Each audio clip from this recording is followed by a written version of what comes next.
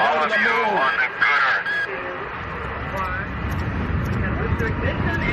That's one small step for man, one giant leap for mankind.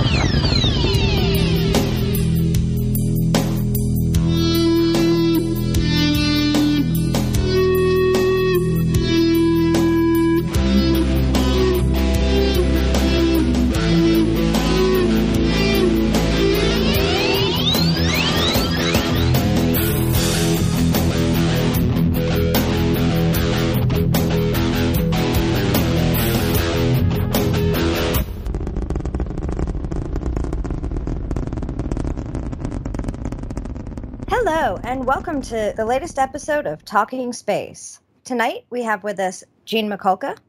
Hey, Cassie, what's going on? Oh, well, lots and lots. We also have Mark Ratterman. Good to be here.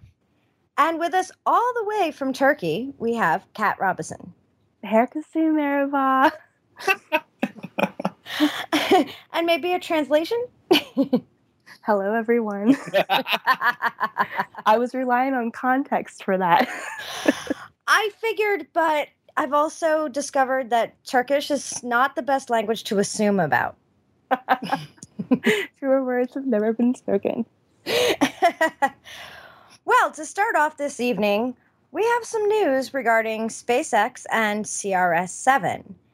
Gene, I believe there was a big announcement about that this week. Well, it wasn't really a huge announcement. It was, CRS-7, the cargo resupply mission number 7 that SpaceX was running, was lost on somewhere around June 28th, 2015. It was a spectacular disintegration over the skies of Central Florida there.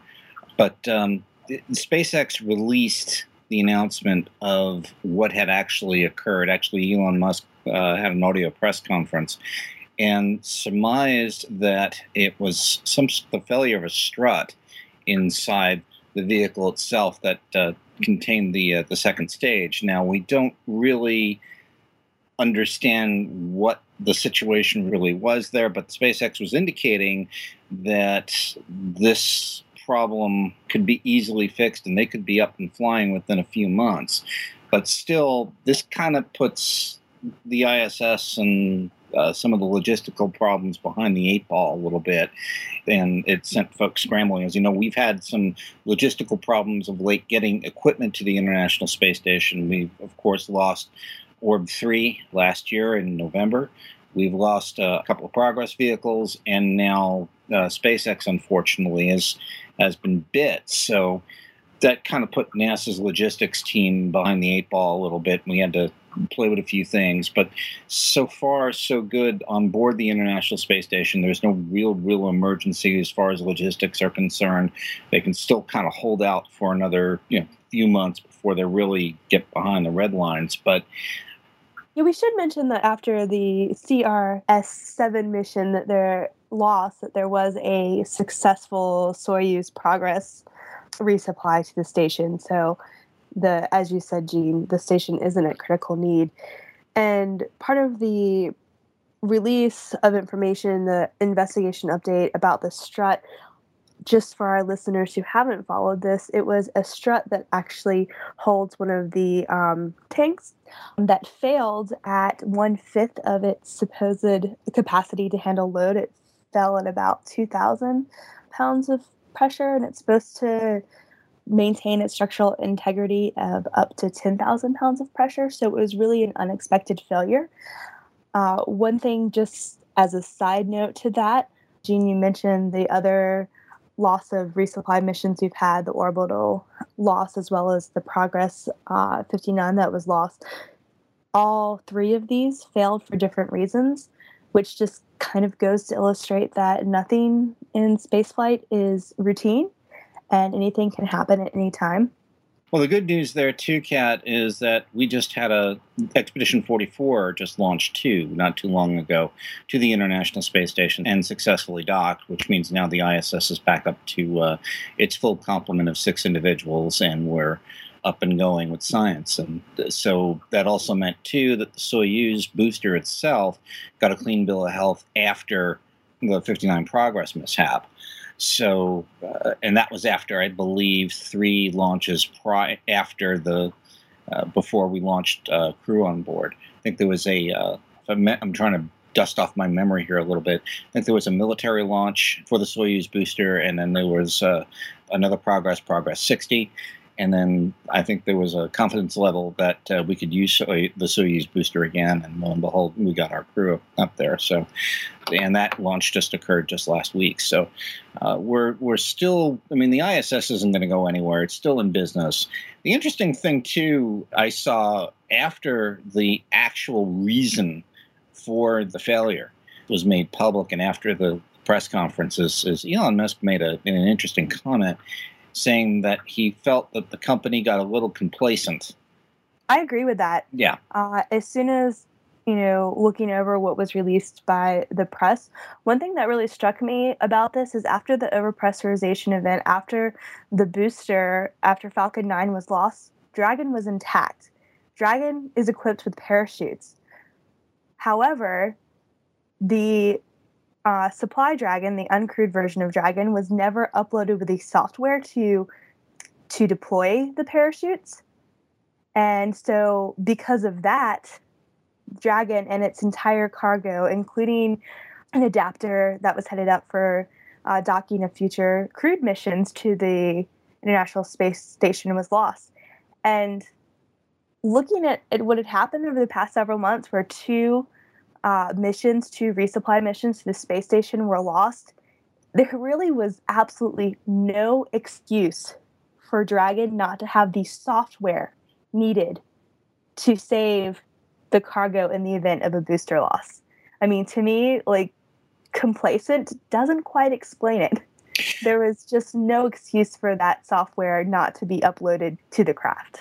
Well, yeah, the other thing, too, I believe Musk said during that press conference was that had Dragon been outfitted with the same type of, push, the Super Draco engines that will be installed on the crew version, that would have been survivable, and you would have had good cargo return, so the U.S. taxpayer, anyway, would not have lost anything, save maybe the booster. But the logistics that Dragon was supposed to carry up would have been saved. So that's, it's Monday morning quarterbacking in a way. But it's one of the things that Musk was trying to go ahead and state. But in his eyes, that, again, he felt that the company as a whole kind of really got complacent after 20 successful launches and so on. They were riding a bit of a high. And Kat, if you recall, even after the Orb 3 accident, I mean, it wasn't SpaceX saying it, but the sort of community was kind of trash talking a little bit between the 2 competitors, SpaceX and Orbital. I'm kind of wondering what impact, and I'm going to throw this open to the floor, what impact do you guys think that this is going to have? Because I know that the cargo resupply contracts are coming due. What impact do you think that now that all of the runners have basically stumbled, what do you think that's going to do for the cargo resupply contracts going forward? Well, you kind of wonder if the contract, the folks that are actually writing these contracts and negotiating them, you wonder if they're not looking at, should we put in a clause where we require delivery or, something like that, but that gets into the money issues of space flight that, if you take 0 up there and do it successfully, you've still spent a phenomenal amount of money. I'm not stating that too well, but I think you know what I'm saying. Hey, Cassie, what do you think? Is this going to, now that both of the runners have kind of stumbled, do you think that's going to have an impact on the cargo stuff going forward? Well, I think it will naturally have some sort of impact as they review what's happened. But I think part of the equation needs to be how each company handled it. Because, as we always say, these things are somewhat inevitable. And it's in how you handle it and your plans for making things better in the future. Elon Musk's statement about being complacent, that was a huge thing to say in the middle of this race to get the next contract. That was quite a thing to say. It was a very humble thing for him to say. And if he leads his company in a direction where they get a little bit humble and really look at how to make sure this doesn't happen again. And of course, also maybe update how they deal with third-party suppliers as well. Then I think a lot of this comes down to really how they handle it more than the actual disasters that have happened. I couldn't agree more, Cassie. I think that, it's not that you have a failure, it's how you handle the failure. And I think every single one of us have said this off the air, but these things sucks when they happen, but we're really glad that these things are happening before these companies start taking people into space, because it gives them an opportunity to improve and learn. And we certainly don't want any company that's complacent sending up astronauts. Yeah, agreed. I mean, I'm number one, I'm glad if it was going to happen, I'm glad it happened on a cargo flight where nobody could have been injured or worse. But it will take from what we're getting from this, probably apply it to the man-rated version of Falcon and keep pressing forward. So then this way, that I think Falcon is going to be a safer booster going forward, to launch crew. We'll take what we have, learn from it, and so on. But Elon Musk and humble just doesn't mesh right with me. There's two words that are totally and completely mutually exclusive. But that's the thing is, okay, like Elon Musk, it's really easy to just pigeonhole him. But if you look at all of the companies that he's built, he's a risk taker. He has to have a lot of arrogance. You cannot do what he does without a whole lot of arrogance. So, of course, that's part of it. But once in a while, the truth is somebody like that does need to remember, in moments like these, does need to remember, oh, yes, we're actually doing something really hard here. I've been very lucky to have the success that I've had. What do I do to just get back on track on the constantly going up? Because, the trajectory he's been on. Now, Tesla has had a lot of setbacks as well, and he's plowed through them. And honestly, as much as he puts forth purely a sort of arrogant front, there has to be some part. If you are just nothing but arrogance, at some point you can't work with technology. All of this stuff is so humbling deep down, even if he never shares that with anyone. He has to have his moments where he looks at, okay, need to reset my course here. Because you can't have this many companies have this much success and this many daring new technologies without having the ability to look at what you've done right and done wrong and use them to make it better. Yeah, I couldn't agree more. But it's and again, another point that the group has already pointed out, and I'll say it here, is not okay. Fine, you stumbled, and if I recall exactly, during the mishap press conference later, Bill Gerstenmaier basically said, we expect this. We know things are going to stumble. We know things are going to happen. It's how you go ahead and pick yourself up and dust yourself off and move forward. And we'll see how SpaceX does it, because I've been watching Orbital Sciences, Orbital ATK, very closely now, and seeing how they are picking up and dusting themselves off from last October. And it looks like they are going to be on track for a November launch of Orb 4. This will be the new improved Cygnus, so there'll be much more upmass going there. And, of course, the space station can sure use it. This is also a virtue of the fact that the Cygnus is going to be flying on an Atlas V. It is not going to be flying on Antares this time, but we're going to be flying out of the Kennedy Space Center. So, and they are, just to add, Orbital is currently still on track to resume Antares flights next year in 2016. That's correct. I believe the target date for that is for March of 2016. And also, last time I looked, the Pad 0A over in Wallops is also targeted and ready to support. So Orbital is kind of dusting itself off and moving forward. It had a go-forward plan within about 6 days of the event. And we'll see how SpaceX recovers. They say they can probably be up and flying in a few months. So we will see what happens.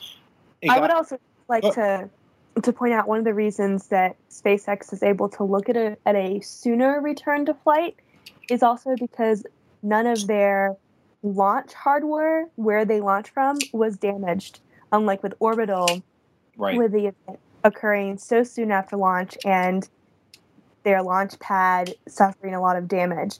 So I've seen a few comparisons between the two, and those comparisons are like comparing apples to oranges because the events were different and the damage suffered was different. And not only that, there was a lot of controversy getting that pad back up and running as far as who was paying for what, because there was a big hullabaloo as far as what the state of Virginia was going to pick up, what Orbital Sciences was going to pick up, and I believe NASA finally stepped in with $20 million to go ahead and refit the pad. But just with the caveat that, hey guys, next time, plan ahead. This stuff is going to happen, and it's going to keep, it's bound to happen. It's inevitable. So it was a learning experience, I think, for everybody all the way around with the orbital situation. And of course, this will be a learning experience for SpaceX too. And they can only emerge from it. They'll figure out what went wrong, fix it, and go fly again and emerge with a stronger vehicle and a much more reliable vehicle as a result. So I'm not saying that accidents are going to, I'm not saying that they're good things when they happen, but they do point out some flaws, and we get a chance to sit back and look at what we're doing and go fix and fly much more reliable. So, again, looking forward to seeing what SpaceX has got up and coming as far as getting Falcon to get back together, and also seeing their cargo vehicle fly again. So we'll just have to wait and watch and see. By the way, real quick, any bets on seeing Orb 4 get pushed to the left a little bit? I don't know that you can really do much in that respect. Maybe. Because I think there was some hints, if I recall exactly, at the press conference that might happen. Any takers, yay or nay? You can mark me down as skeptical. Okay. Yeah, I think I'm going with Mark on that one. Okay. Because I know there was some talk about it, trying to move it a little further to the left, try to move it into late October, because I think right now they're scheduled for mid-November. I can see the practical reasons why they would try and do that. It's just a matter of, it's so far out. I just don't trust anything when it comes to launch dates this far out. And there's another way of thinking. Gee, let's hurry up and see if we can hopefully not make any mistakes by hurrying up. Yeah, there's that and too. Maybe we ought to just stick with our tried and true process. I'll add something here too a little bit. Don't forget the Japanese. They've got HTV-5 flying in the not too distant future. I believe it's sometime next month.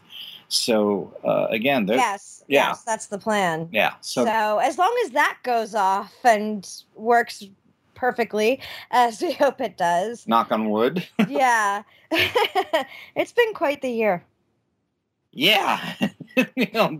Exactly. And I don't want to go off and say that tired cliche, but it is a reminder that this stuff is a difficult business.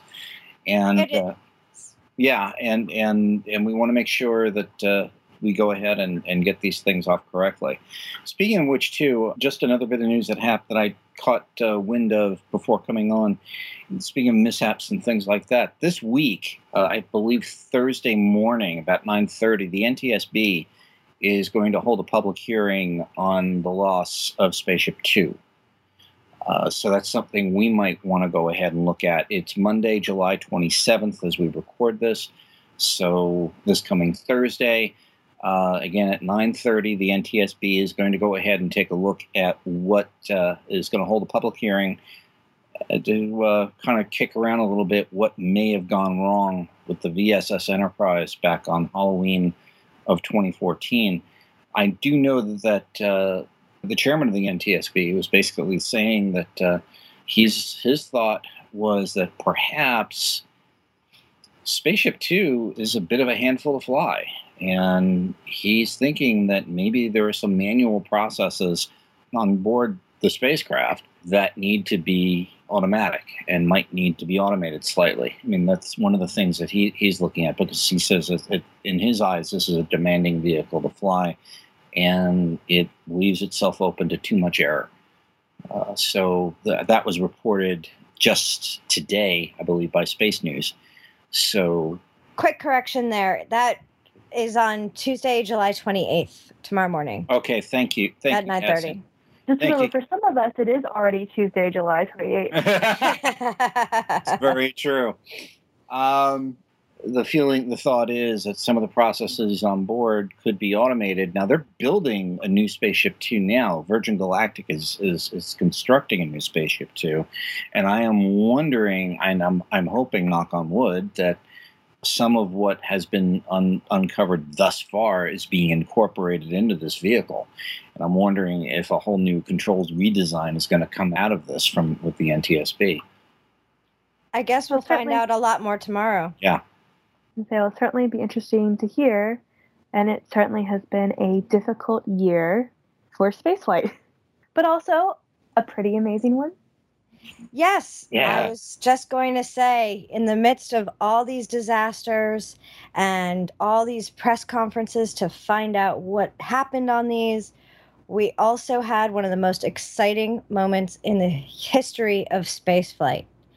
And that was on July 14th, when New Horizons made its historic flyby of Pluto. So, Gene, you were in the room for the press conference. Yeah. So I think that you should introduce us to New Horizons.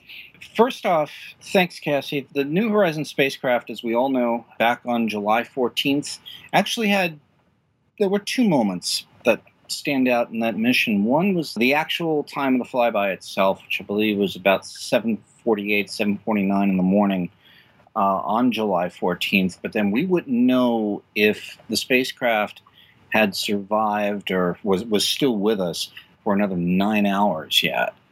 And that moment eventually came at about 8:52 p.m. Eastern Daylight Time, when we got full telemetry back from the spacecraft. It said we're here. We were getting engineering data, and it also indicated that its entire cache of memory was full. And that's when really, really the applause just absolutely went booming in the auditorium over at Johns Hopkins Applied Physics Laboratory. I mean, it was deafening. We were all given American flags to go ahead and celebrate, and lo and behold, it was indeed quite a celebration. Charlie Bolden was on hand, broken wing and all. It looked like he had a little bit of an issue with his arm. He said no, he wasn't going to tell anybody how it happened. Quite a grand celebration. And Alice Bowman, who was the primary navigation officer, she was in charge of literally trying to get the spacecraft, which is about the size of a baby grand piano, some 3 billion miles across the solar system. I think she was just a loss for words. You could tell that was one happy lady, but she was, speaking of humbling moments and things like that, she was constantly trying, at least with us in the press, I think she was a little bit overwhelmed by the attention first, but she was always quick to deflect the attention off of herself and onto the many members of the navigation team that worked extraordinarily hard on getting the spacecraft over there. Just a word on the Johns Hopkins Applied Physics Laboratory. It is a gorgeous facility. The people over there were fantastic. I had just a very quick moment with the center director there, saying that they really did bend over backwards. And the center director told me that this was the first time they ever had to deal with something of this magnitude, period. This was the largest event they ever dealt with. And you'd never know it. They were extraordinarily professional. They were taking care of us in the press like you wouldn't believe. So they really did an extraordinary job. And I just wanted to go ahead and extend my thanks to everybody that were kind of nursemaiding us through this whole process. I got there on Sunday. The action really didn't begin to start until Monday. And there was an army, literally, of scientists and planetary geologists streaming through. One of the moments I did have, we're going to expand these discussions, by the way. Before I even start this, I should go ahead and let you know that we are working on a very, very long 4-part series on the whole experience that I'm currently putting together now.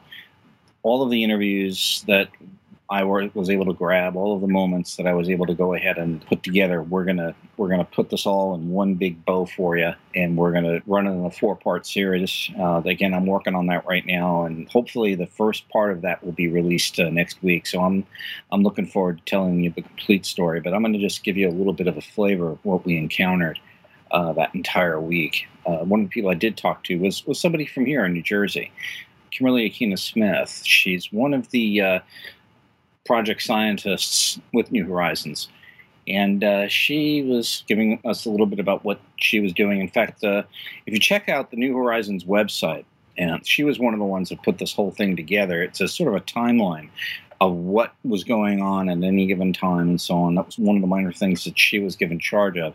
So if you want to go ahead and relive what the flyby was like, just take a look at that. Take a look at the New Horizons website. We'll put a link to that in the show notes. And Cassie, I'll go ahead and give that to you. I want to interject here, Gene, as you've been talking about this.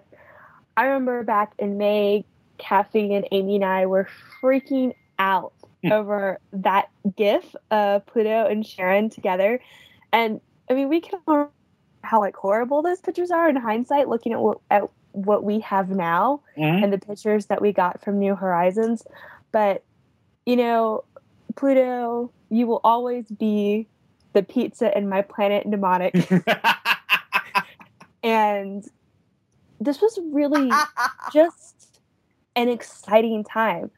Making the unknown known is one of the most amazing things that we do together as humanity, that we send out these robotic carriers of our very alive hopes and dreams and wishes, and we get to see pictures of a world that in our lifetime has only been pixels. And now we have new understanding of what it means to be a new planet, or to be a dwarf planet, or whatever you want to call it, because Pluto and Sharon have really rocked our understanding of planetary geology. And it's really exciting. And anytime that you have a group of scientists in a room together going, what? I don't know. We didn't know. This is crazy. This is exciting. We can't wait to find out more. I mean, to me, that's the epitome of what we do as humans. Yeah, I mean, one of the things that we're also finding out, that this is a very dynamic place. And as soon as we started getting data back, we discovered that, indeed, this place is still geologically active.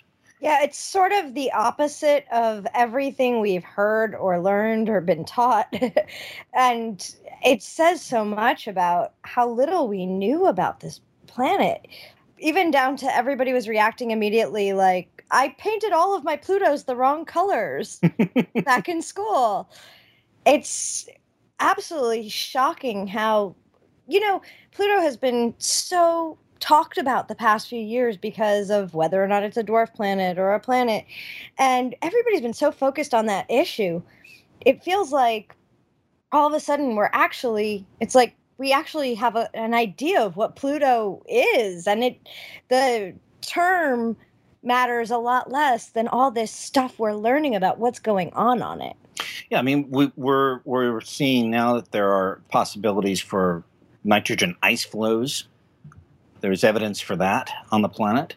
There is obviously an atmosphere. In fact, it looks like our timing was just exquisite, because it looks like, according to the last press conference, that we got there just in time to measure the atmosphere, because by all accounts, it looks like it's in the process, it may be in the process anyway, of crashing back down onto the planet's surface again. We may have caught that process just as it was starting. Also, the interesting thing is it confirmed that it does have an atmosphere. In fact, one of the latest photographs that were released just last Friday showed that there is actually a haze in the planet's atmosphere, and we're trying to learn more about that. Pluto is just a place that it's still asking a lot of questions, and right now New Horizons is the only one with the answers, and it's pretty amazing. I mean, just the announcement during Friday's press conference that based on just the little bit of information we have back so far from New Horizons, and there's just months and months of data yet to come, that tidal heating is not needed to power geology on icy worlds. Right. That's an amazing, land-breaking new discovery in planetary science and planetary geology. Prior to this mission, we thought that if geology was happening, so geology looking at plate tectonic shifts, volcanoes, active surfaces, active planets to happen, we thought there had to be tidal heating. Tidal heating meaning, a force between two objects. So for those of you unfamiliar with it, you can think of it how our moon controls the tides on Earth, and we have ocean tides because of the impact of our moon. It's the same on other worlds. Well, Pluto and its largest moon, Charon, are actually in tidal equilibrium, meaning that there is no tidal heating. So that tidal heating cannot power this active geology that we're seeing on Pluto. It's completely rocking our understanding of planetary geology, and it's exciting. And without a spacecraft like New Horizons to do a close flyby, we would have never known this. And it's amazing. Yeah, and to think all of this started because of a postage stamp series. That was the inspiration back in 1989, where a postage stamp series was set up by the U.S. Postal Service. And the final one, when Pluto was still considered a planet by the IAU, was the connotation not yet explored. And now, obviously, we're going to need a new postage stamp, as Ellen Stern has been asserting. But again, Kat, what you were saying, and that discovery, I believe, was one of the first ones made. That was made almost the day after the first pieces of data started coming down. And again, we've only got 5% of the data off the spacecraft at this point. So who knows what's to come. To just kind of bridge the gap a little bit, we're not going to get a lot of pictures, at least in the coming month, in August. A lot of the data that's going to be coming back down will be engineering data that will basically tell us the health of the spacecraft and make sure that some of the instruments are still operating okay. After August, in September, the flood of data is going to continue again. The flood of science data will be new images to behold, and I am just, it's going to be Christmas every day for the entire science team over there, and I'm really, really looking forward to hearing what comes out of this mission. Hey, Gene, when early in your experience there, was there any particular statement where they talked about the rate of data that would be coming to us and how slow it was going to be? Was the press aware of that? I believe we were. I'm not too sure everybody else was kind of aware of that, but I know most of the elements of the press that I was hanging around with, they were well aware that we were going to have transmission problems, and we knew there was going to be, well, not problems, but that we knew that it was just going to take time to get the data off of there. And there were no, when we heard that it was going to take about 16 months to get the data off of the spacecraft, there really wasn't any huge surprise with that amount of time. No mass amount of groaning from the conference room. No, there wasn't. I think most of the folks that I was huddled with, they were, how can I put it? They were old salts. They'd done flyby missions. A few of them had been there since Mariner 4. So if that gives you any idea of what their experiences are as far as flyby missions. A lot of them were grizzled veterans from Voyager and so on. So they kind of understood that the data was not going to be immediate, and there wasn't a lot of groaning and all that going on, at least not to the folks that kind of understood what was going on. There was a few that just didn't kind of get that, and we had to pull them over and kind of show them, why that all is and so on. So there wasn't a lot of groaning. Yeah. Okay. I got another news type Sure. question. Kat, what was the local reaction, local news like for you hearing about New Horizons when it was approaching, the day before, 2 days before, and through the flyby? Well, in Turkish, I love Pluto is Pluton, which is just really fun to say. And here, it made front page news on a couple of the news outlets. So they're like, Yeni Rezim, Pluton, there's new pictures from Pluto. And it was pretty exciting. I actually talk to my host family a lot about space, so it's really fun.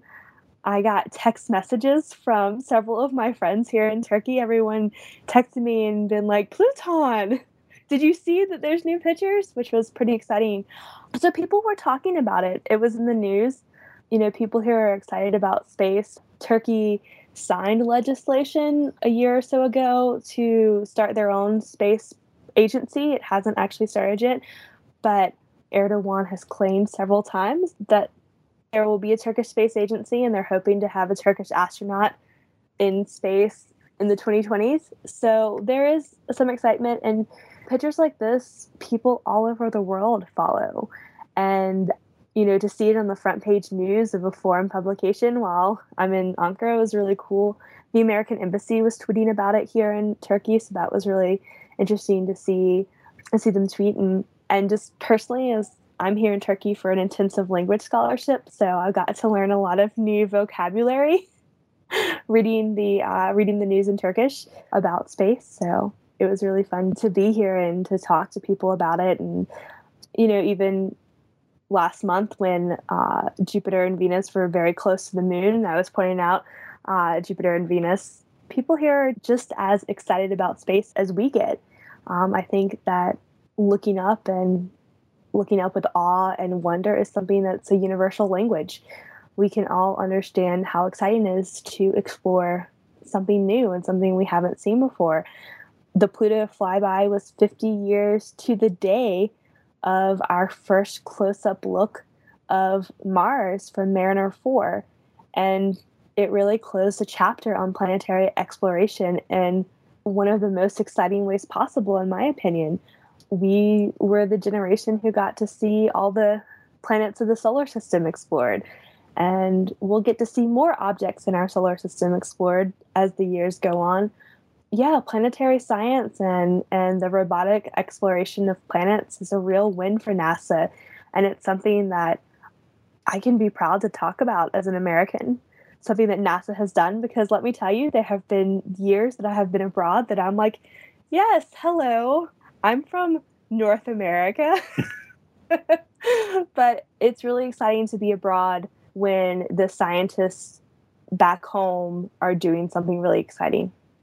That was one of the things, too, that I saw a lot of, complaining, because a lot of people were saying, we're just thumping our chest a little bit too hard on this.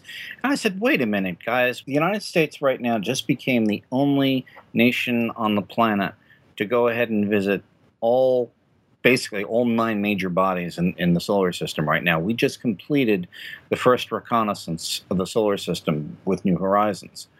And that's not that's something I am not going to apologize on celebrating, guys.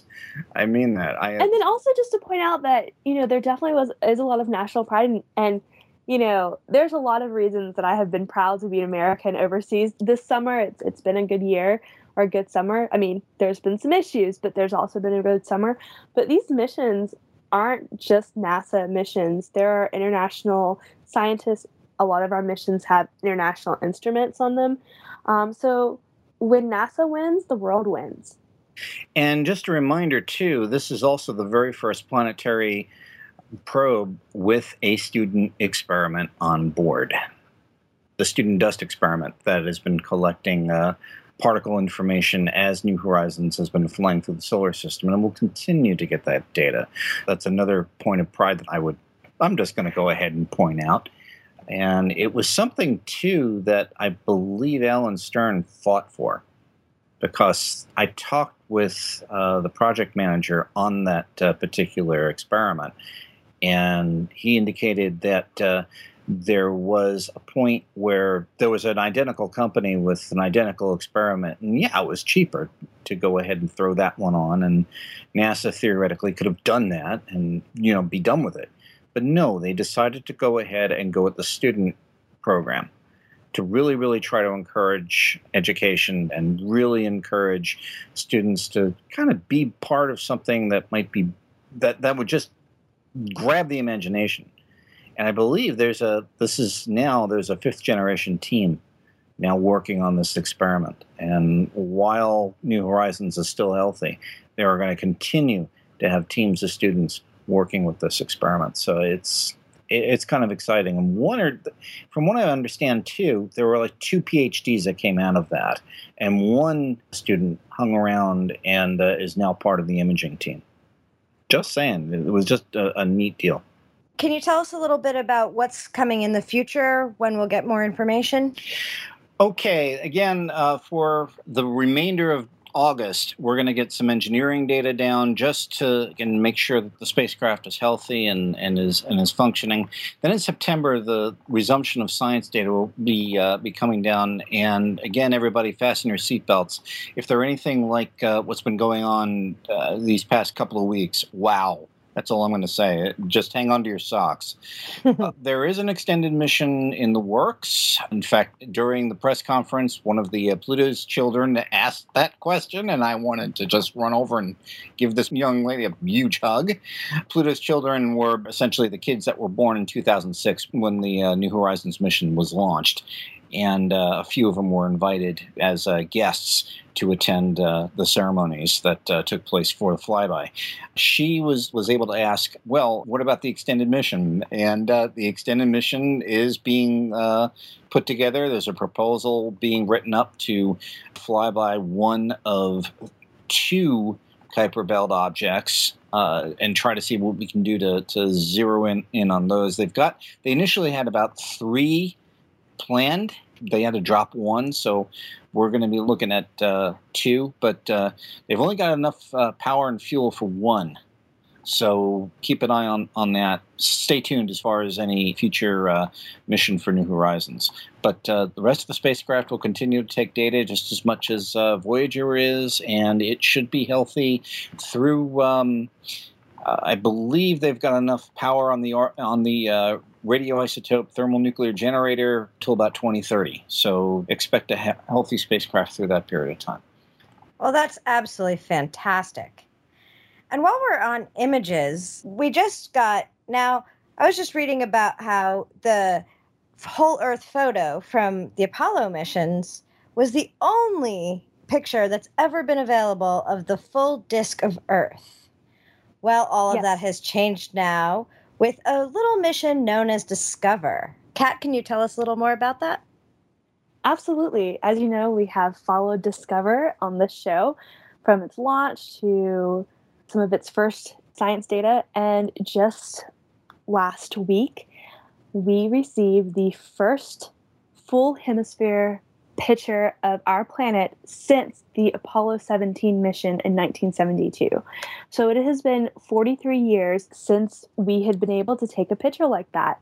And most people didn't realize it because all the pictures we see of the Earth where it's just one full side of the Earth, sunlit, beautiful, hanging out there like a blue marble in space, are actually all from that Apollo 17 mission. So now that's no longer the case. Since Discover reached its orbit, it now has a camera that is pointed at the Earth and will be taking pictures every day of our Earth. And by September of this year, there's planned to be a website up to put those pictures online. And this is really interesting because Discover actually started out as a project spearheaded by Al Gore, thinking that if... Okay, I found this on the web for your picture of our planet. Sorry, for some reason, Siri, you're going to have to edit that. But Siri just decided to... Okay, Siri decided to join the panel. That's fine. I decided to join the conversation and tell me all about Apollo 17 and Earth pictures. Anyway, Discover started as a project from Al Gore, who thought that if we were able to see a picture of Earth every day, that it would inspire us to take better care of Earth.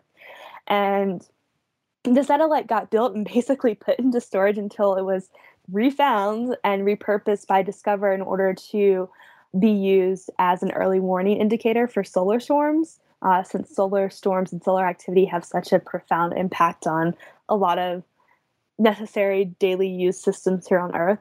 But this is really amazing that we're going to be getting regular pictures of our entire planet, the first ones in over 40 years.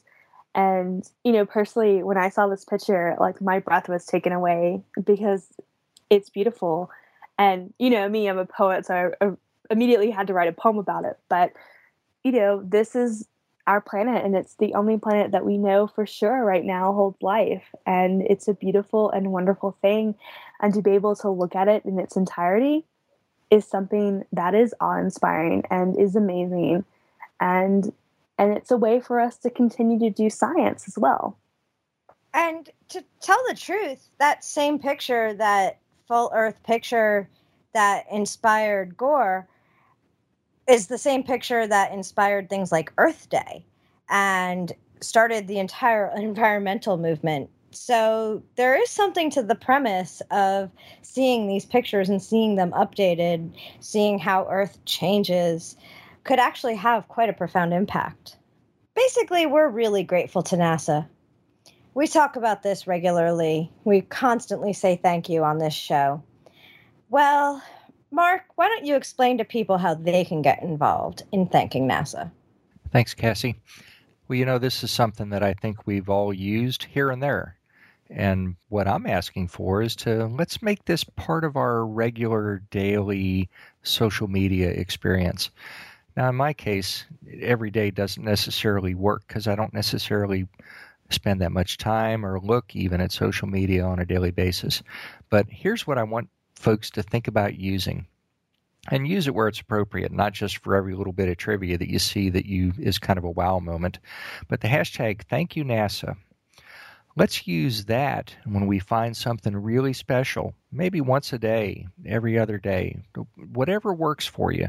But when you find something really special that you just wish everybody could see, and not just see it, but at the same time say, thank you, NASA, for this gift, for this amazing thing that you've shared with us. Now, in the tweet, for instance, I did this on July 22nd. We were talking about that image from Discover of the whole Earth image. And I tweeted, thank you, NASA, for this great epic Earth image from the @NASA Discover spacecraft. And then I had the link. I would have used the Twitter account for Discover if I'd had time. It was just before I left for work. I was pressed for time. But put in there whatever you can. If it's a link to a web page, whatever it is, if it's a picture, if it's some science that comes from New Horizons. But look at these things as things that don't take it for granted, I guess, is my point. When you find something really special, be appreciative, say thank you.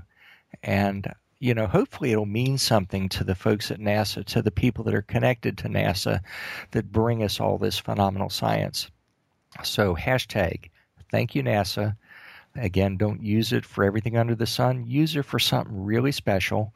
And in my case, there was one that I have done since a few days ago that I got absolutely no response on. But it's out there. I felt good. Who knows? 6 months, 9 months from now, somebody might look back at my meager Twitter account and go, wow, this is interesting. And I may see a favorite on it.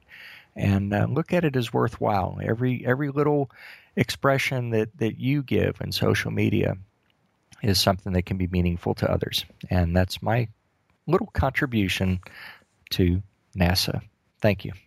Well, I think that's just a wonderful sentiment. And I'd also like to mention that on July 29th, this Wednesday, it's the anniversary of NASA being voted into existence. So it seems like a great time to pile on the love.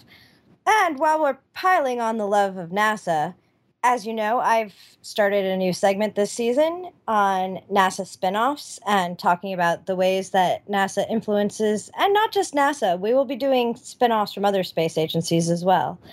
But for tonight, we're sticking with NASA. And Kathy, before you get started, I do want to share just a quick story about NASA spinoffs. As I mentioned earlier in the program, I've had a lot of fun discussing space with my host family here. When I got up today, my host dad was the only one home, and or I guess when I got up yesterday, rather, because it was Monday, he asked me something about something in NASA, and I don't remember exactly what it was, but he got really excited, and he was like, go, go. He wanted to show me something.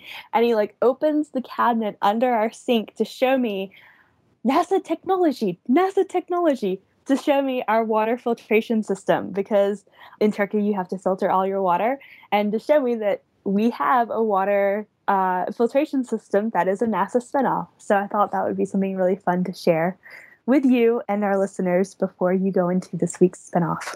That is fantastic. And also, actually, an excellent segue into this week's spinoff, because this week I chose some water filtration technology. Are you serious? Yes. Super. In fact, it's two different products that have come from the same technology. I was looking into water filtration because obviously water is one of the most crucial issues on this planet. And I found out that there's a product called NanoCeram, which are these aluminum oxide fibers of only 2 nanometers in diameter. And they're designed to attract electronegative particles, which includes bacteria and viruses and all kinds of nasty things.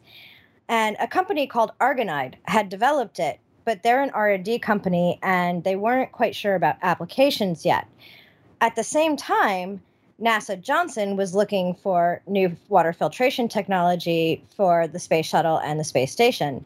And so the two of them got together through the NASA Small Business Innovation Research Program, and they gave Argonide a contract to determine if NanoCeram would be effective in NASA applications, particularly when it comes to human waste recycling and human water, drinkable, potable water.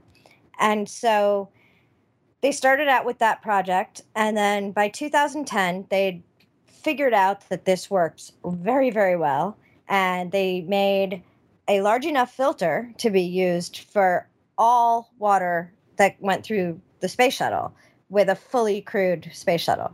And so they took that technology and they licensed it to a company called the Alstrom Corporation, which also makes water filtration products. And so Argonide, the creators, made some filters with it, and then they licensed the rest. Well, then this man named Mohsen Gyasi found this technology through Alstrom Corporation. He was trying to find a way to make a travel water bottle that could filter fast enough where you could just fill it up with water and then drink it like a normal water bottle, but with the filter built right in. And all the filter technology available at the time was too slow. You'd have to wait for it to go through a filter. So he found out about this NanoCeram and started buying that. And he found that it was so effective that they only needed to use a 0.8 micron wide filter, which means that water could just go right through it. And so they use a 2-step filter with carbon for things like chlorine, like your standard water filters. And then they added the NanoCeram. And so in most countries, in 120 countries in the world, you can use this one water bottle to safely filter all water. It doesn't work absolutely everywhere. You have to change the filter more frequently if the water isn't very good. But it gets rid of viruses, bacteria, all kinds of chemicals, more things than any other small filtration system. And it runs so quickly through, you can just use it as your regular water bottle. They used a thin-walled, BPA-free and phthalate-free plastic.